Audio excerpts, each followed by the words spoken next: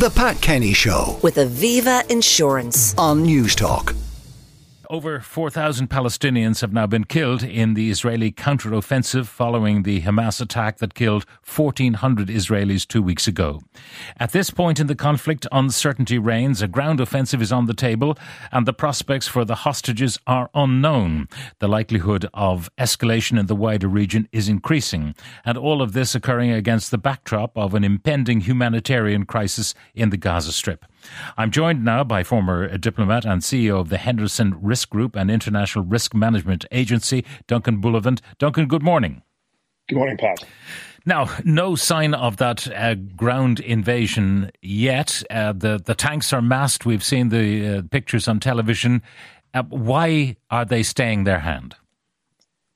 I think we've got to remember that at the centre of this tragedy is the fact that there are over 200 hostages sitting in Gaza, and the pressure that is being put on the Israeli government by not just the United States, but every nation who has hostages, which includes Thailand, Germany, Argentina, Spain, Chile. I won't go through the whole list.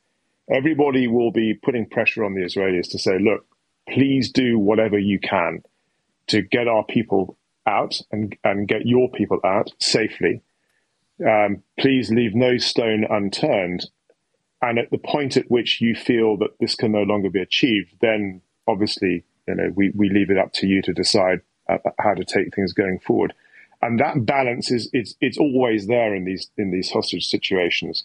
So as we speak, the Israelis and other nations will be involved in painstaking gathering of intelligence, trying to locate the hostages. Is there a military operation that can be launched to release them? Can the negotiations produce something of value?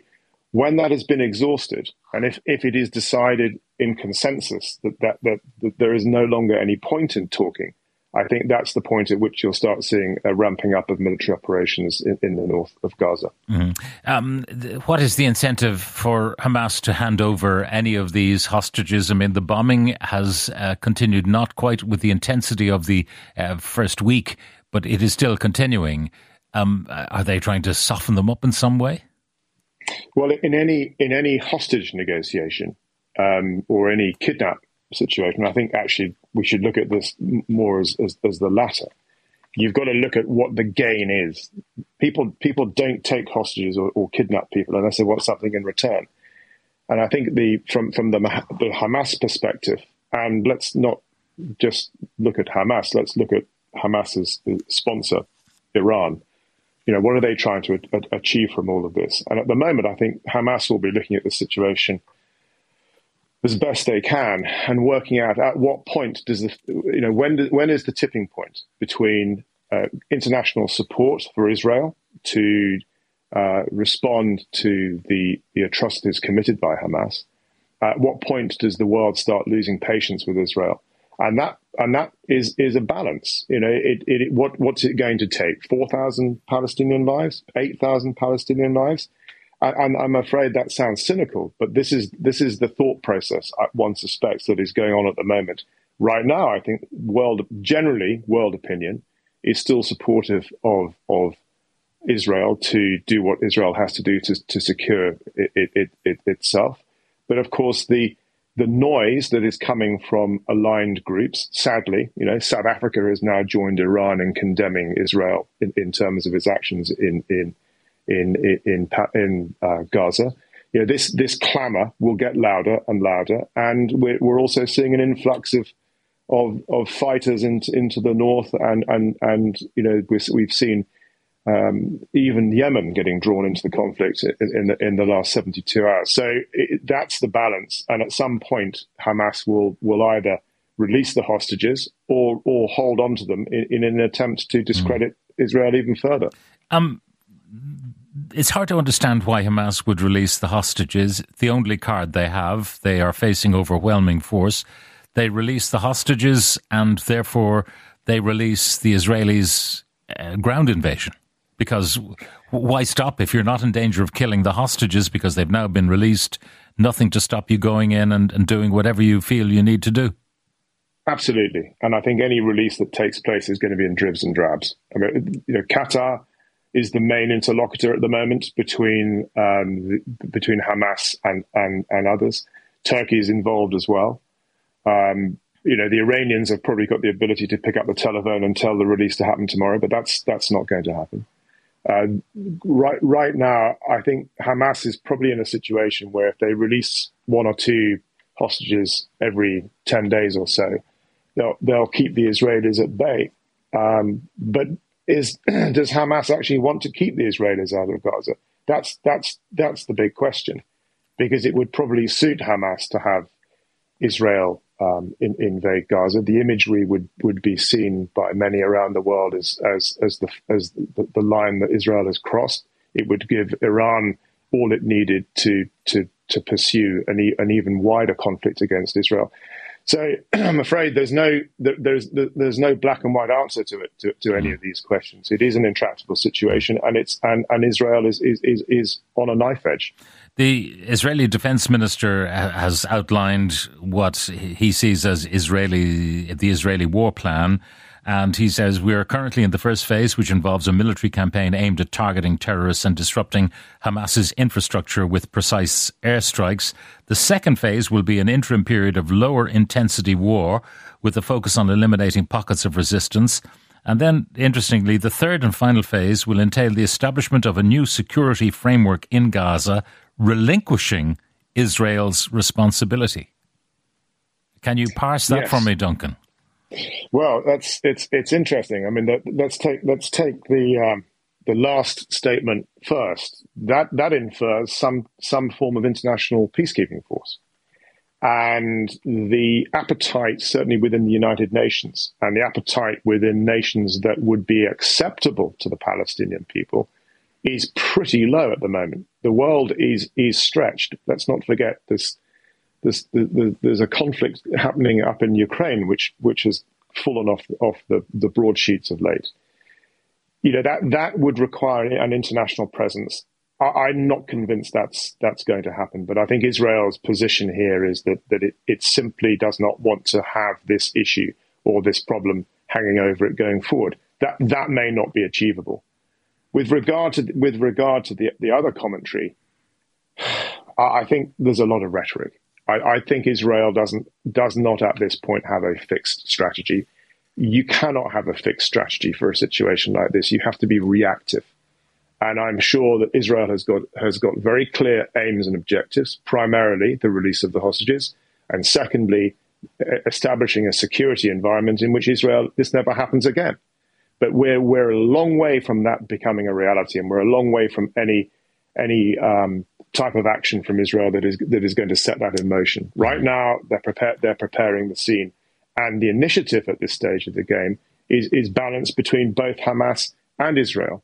In these circumstances, when you're looking at a military solution, which is obviously what the world is expecting, the military solution really only works if you take the initiative. You cannot be reactive. You've got to then, move with purpose. With a clear set of objectives. If your objectives are not clear, and you just end up meandering into a conflict environment, then not only do you waste lives, and these are Israeli conscripts we're talking about.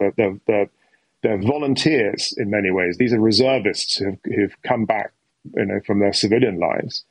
This is not a standing army, although there are those who are professionals. So from an Israeli point of view, every Israeli soldier's life is precious. And from a PR point of view, they can't afford to kill Palestinians on an ad hoc basis. It's bad. It's very, very bad for their position in the world.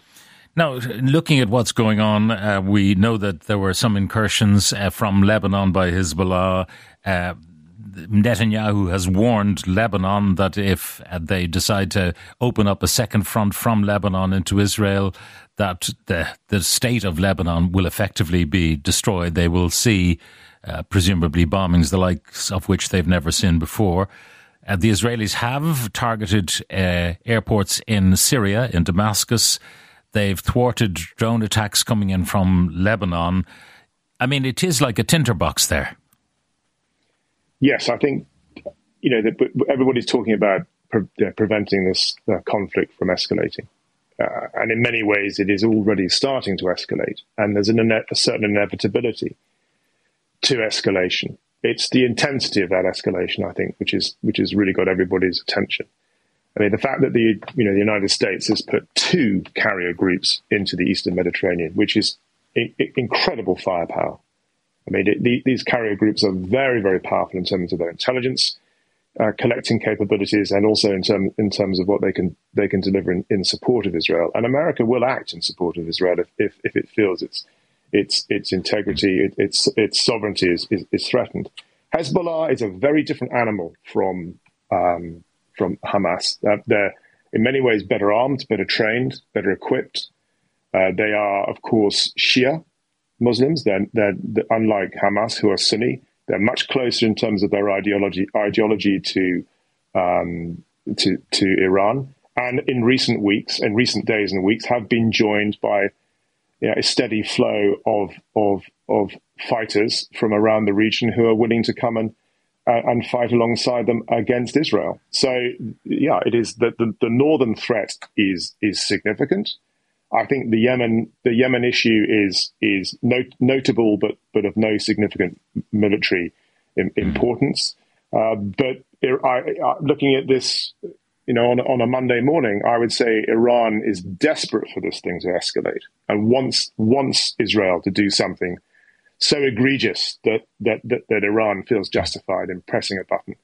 And that's the balance that is being struck at the moment.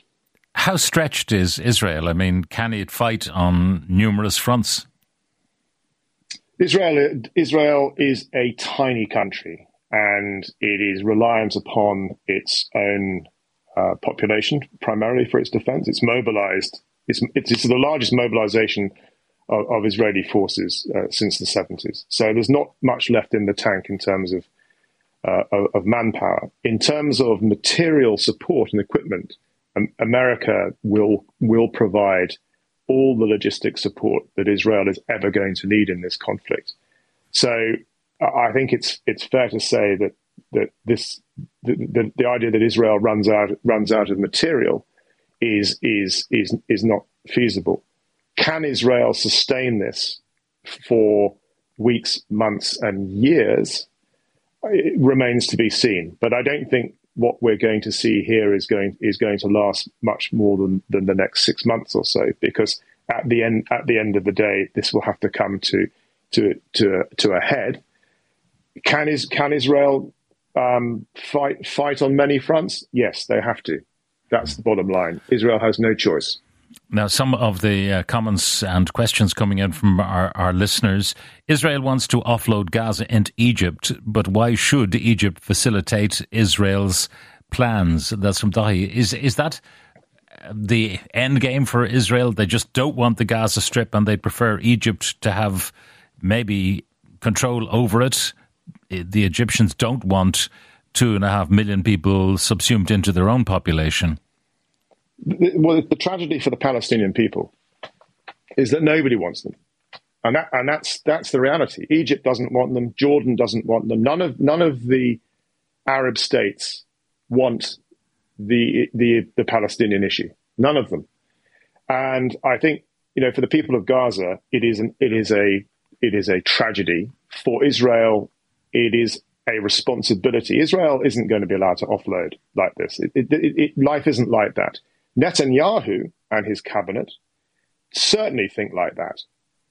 And this is, I think, one of the issues that we maybe touched on, a couple of weeks ago, is that we're not dealing with an Israeli political leadership who think necessarily like the rest of the world. This is an extreme group, and they have extreme views.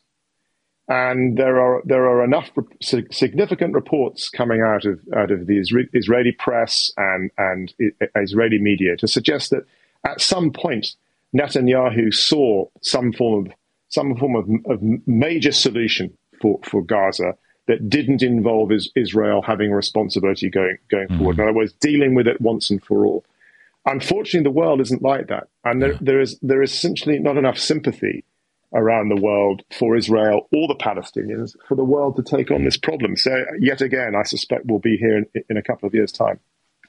Finally, looking back in history, one of my listeners says, let's be honest about this.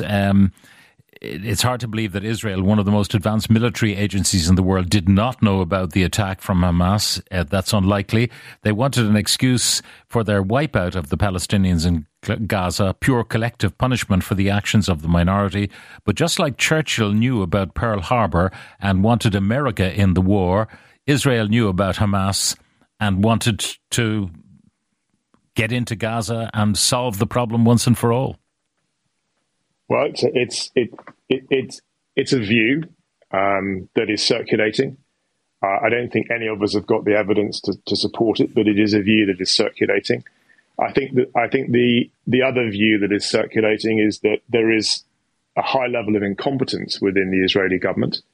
If prior to the attacks and prior to the Hamas atrocities, you would have probably found that most Israelis, and certainly Israelis that I've spoken to prior to this, regarded their government as shameful and incompetent.